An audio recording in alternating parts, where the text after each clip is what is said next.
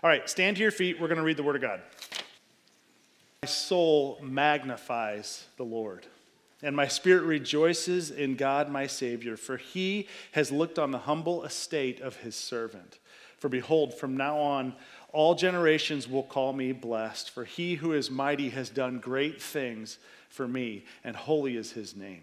And his mercy is for those who fear him from generation to generation. He has shown strength with his arm, and he has scattered the proud in the thoughts of their hearts. He has brought down the mighty from their thrones and exalted those of humble estate. He's filled the hungry with good things, and the rich he has sent away empty. He has helped his servant Israel in remembrance of his mercy, as he spoke to our fathers, to Abraham, and to his offspring forever. You can have a seat. Are we good on this mic or no? Yes, I can use it? Okay, good. So this scripture from Luke chapter 1 is often called the Magnificat. It's Mary's song. So Mary goes, in the first part of Luke, we see this picture where Mary goes to her cousin Elizabeth's house, and she learns that John the Baptist is going to be born to her, and she's pretty excited. And then in response to the angel's revelation that she with child, and she's going to have Jesus, she belts this tune out.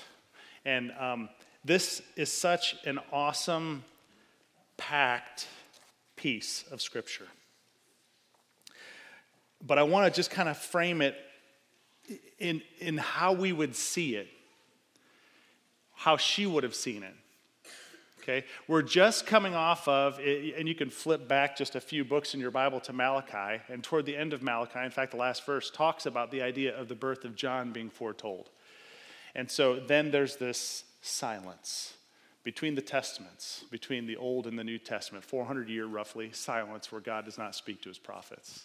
So you have this idea of like all sorts of military failure, the desecration of the temple, the reestablishment of things, and then the beat down again, and this is a cycle over and over and over again. And so for 400 years, just crickets. And so it's against that backdrop that we think of Mary's song. We think of it and we're like, oh, Mary, how cute. She's going to put this nice, pretty baby in a manger, and it's going to go well. And you start to think, well, wait a minute. There was a lot more going on there. There was oppression, there was tyranny, there was slavery. In fact, at the end of Malachi, when the prophecy is given, the people are just returning from captivity, and because of the hardness in their heart and their worshiping of multiple gods, God gives them over. And it's just a difficult existence. And so when Mary has this song, it's a turning point. The song itself kind of resembles a little bit of Hannah's song. If you're familiar with the Old Testament, you would see this in 1 Samuel. And she prays and prays and begs for a child, and God gives her a child, her son Samuel. And so Hannah pens this song, and it sounds very similar. There's a couple of things that are a little bit different, though. She sang a song of praise and of adoration to God after the fact. She now has the child, and she's reporting what she has. What does Mary have but a promise? Mary has a word from an angel and a promise, and she writes this. If you pay close attention, nearly 20 times you'll see pronouns referring to God in Mary's song. And about 12 different times there's references to Old Testament pieces. So Mary was not just like some girl who didn't really pay attention. She knew the word. Mary was steeped in the scriptures, prophecies, and so she understood these things deeply, and so she's magnifying God. She's excited about what he's going to accomplish when all she has is a promise. It was a tumultuous time in history. It was the deepest, darkest, bleakest of times. And let me ask, have you been there? Have you? When you had nothing but a promise to hold on to. When you had nothing but the Word of God to root you and to anchor you. That was it. That's all you had was the promise of God and His Word. That's all. Have you ever been there? Because today we're going to look at what Mary needed, really what we need. And we're also going to look at what God did. So let's just start here. What's my need? And what's God's initiative? Well, I think first of all, the idea that we really want to communicate and take home more than anything is that the coming of Jesus fulfills the promise of God's mercy. And that's a cause for rejoice. That's why we rejoice. That's why Mary rejoiced, because Jesus was going to come and he was going to fulfill the prophecies. She rejoiced. That was her natural response, was to rejoice. You see, the need for being saved, getting coupled with the inability that I can't do it on my own, results in a place of praise. Verses 46 and 47 say, "My soul magnifies the Lord, and my spirit rejoices in God, my Savior." So it's pretty helpful to note, right here we learn Mary was a sinner. She recognized it. Why else would she cry out and say, "God, my Savior," unless she needed saving? She recognized the need for salvation. And that's all she wanted. Deliverance, it would seem, comes in peculiar packages, doesn't it? I mean, I think of the line, "This child that you delivered will soon deliver you." That's some level of humility, isn't it? And this is Mary's confession. This is Mary's hope. This is Mary's state. This is your state. You stand before a holy, awesome, righteous, loving, merciful God. And he says, this is the only way to me. I'm going to put him in a manger. He's going to grow up to a cross. He's going to conquer a grave, and he's going to ascend to the heavens in obedience to me and for your good and your joy. We need salvation. So it makes sense then how Mary responds, where she responds in total humility. She says, "He has looked on the humble estate of his servant." It's just humility. A poor peasant woman without any society, and she bears the king. She bears the king.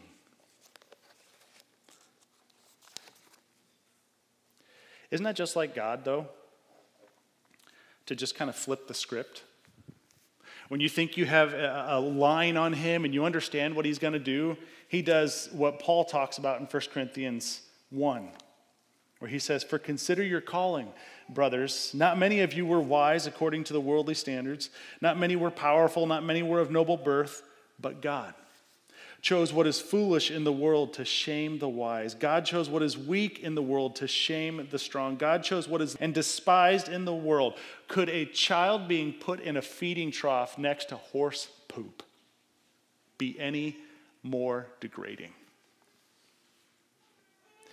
God chose what is low and despised in the world, even things that are not, to bring to nothing things that are. And here's why. So that no human being might boast in the presence of God. And because of him, you are in Christ Jesus, who became to us, catch this, wisdom from God, righteousness and sanctification and redemption. So that as it is written, let the one who boasts boast in the Lord. What Jesus became. The infant in a manger became for you and for me and for Mary wisdom and righteousness and sanctification and redemption. This is Jesus. This we rejoice in.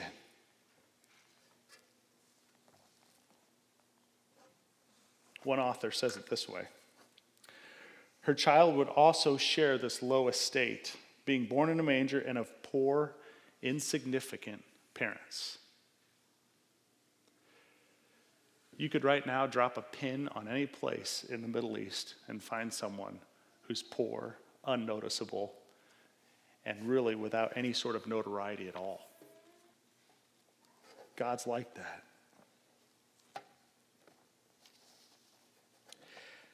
I find it awesome that she sings over an unborn mercy. She sings over this idea of what is coming with a promise that not anybody else really holds like she does. Charles Spurgeon said it this way: "Brothers, there are some of you who cannot even sing over a mercy when it is born. But here is a woman who sings over even an unborn mercy." I love that. It highlights what Isaiah talks about in 7. And I'm not going to read all of the relevant verses, but verse 15 in chapter 57 of Isaiah says this: "For thus says the one who is high and lifted up, who inhabits eternity, whose name is holy, I dwell in the high and holy place, and also with him who is of a contrite and lowly spirit, to revive the spirit of the lowly and to revive the heart of the contrite." So, truth to life then, what is your unborn mercy? What is our unborn mercy as a church? Let me flesh a little bit. What is the thing that God is asking you to hold on for that you can't see yet? You're not holding it with your hands. Is there a child you're praying for? Is there a marriage you're working through?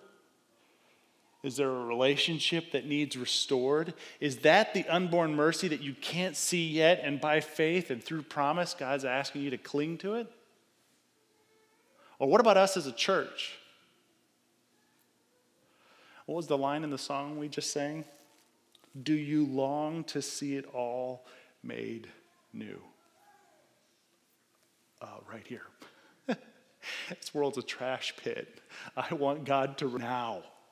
I want marriage and the sanctity of it held high. I want God exalted. I want families living out the mission of God. I want single people knowing that God has a plan and a purpose for their lives. I want teenagers understanding their identity and purpose and calling. I want kids to know they're loved and secure. I want it made new. Don't you? I want it made new. And that's what we're after this morning. That's what I'm asking us to consider. What's your unborn mercy? What's that thing that you're clinging to, that you need God to do? See, the coming of Jesus fulfills the promise of God's mercy, and that's why you rejoice. Secondly, God's mercy and Israel's fear. Or you could say, I think maybe even your bulletins might have listed Israel's fear and faith. You see, the idea here is that our faith in his mercy. Now, I don't know how to say this.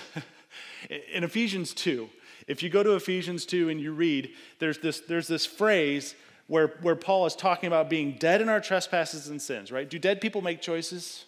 Quick survey. No. Not a whole lot of dead people making choices, okay?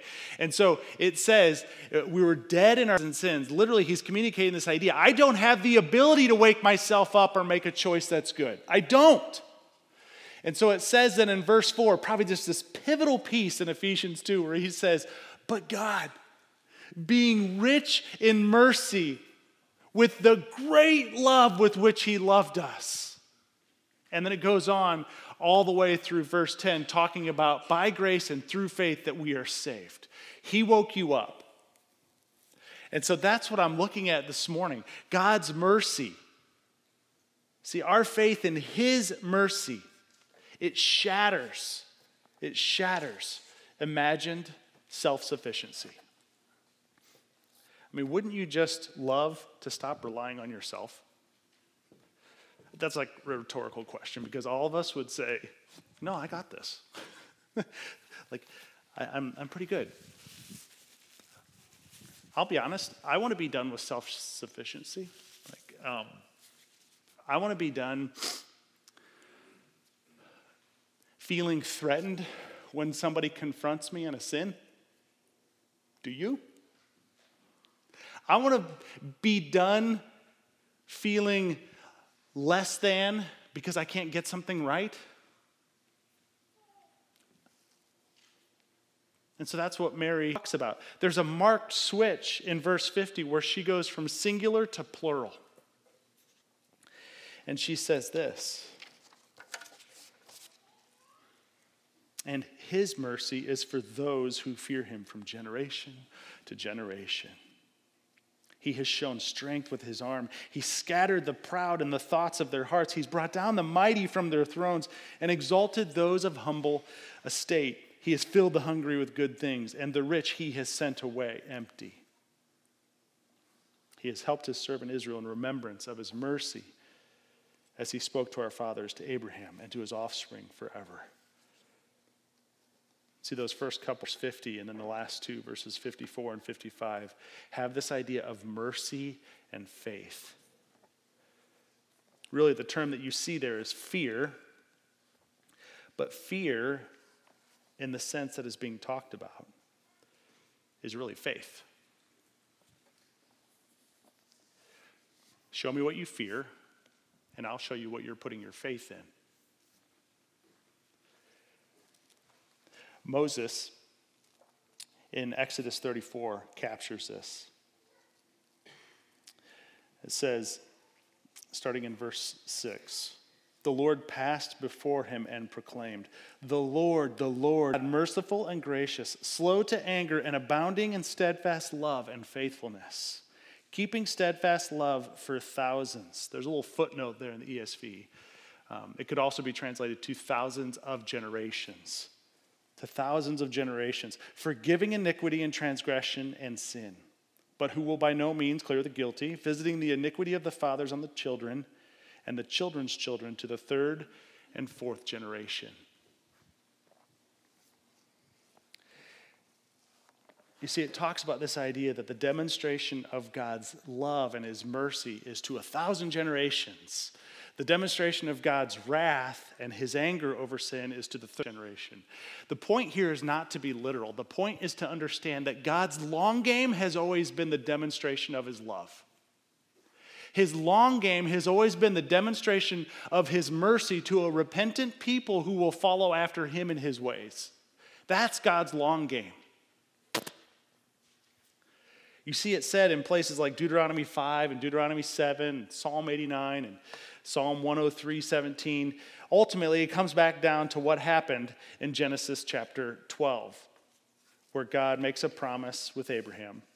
And then over the next number of chapters continues to confirm this covenant.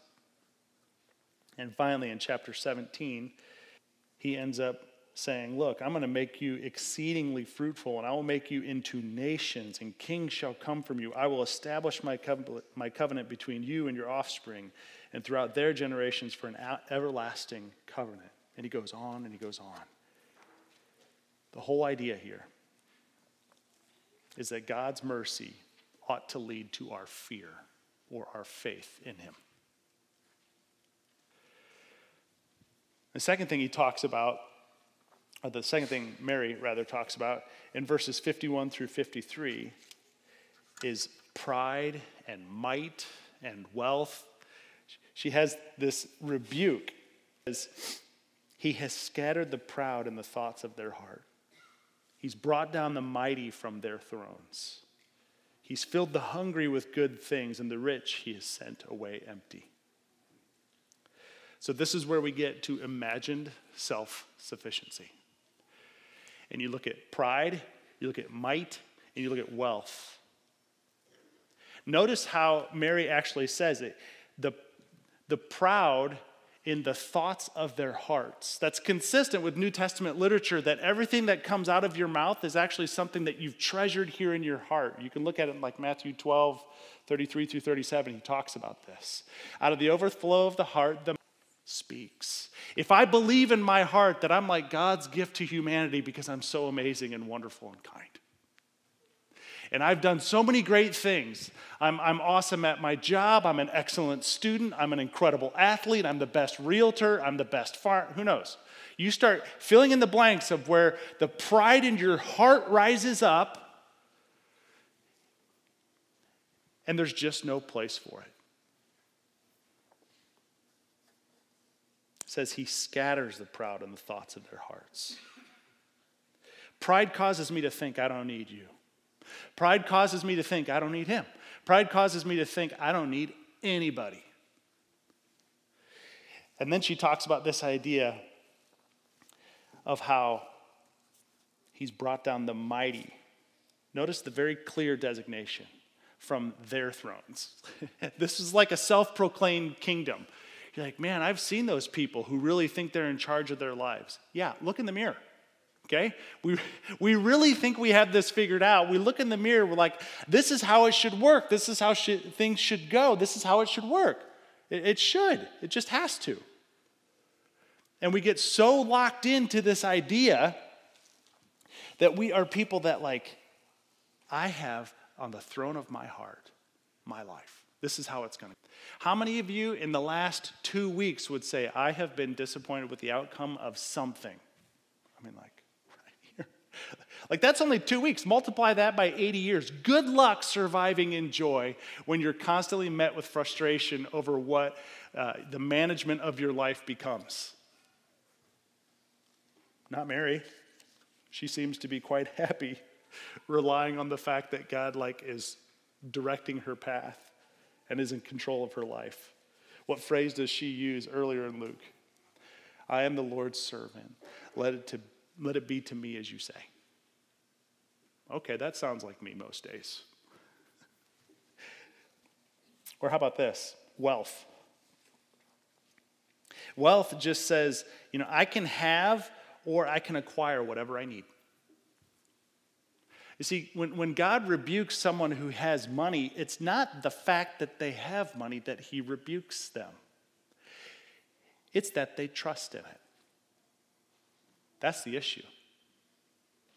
If you're someone who's always fearful of never having enough, guess what your God and your idol is?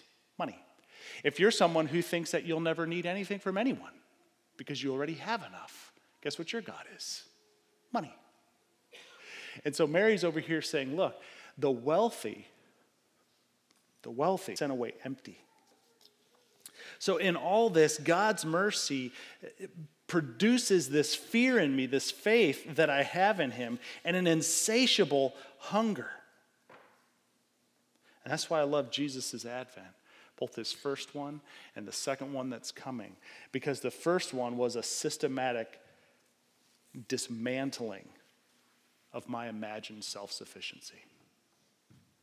He just takes all the ideas that I had of what I can provide for myself, what I need from others, and who I need to do life with, and says, look, listen, let's have a chat. It says it this way. If your God never disagrees with you, you might just be worshiping an idealized version of yourself. We can only grasp the gospel's sweetness if we first wrestle with its offense. You can't save yourself. You just can't.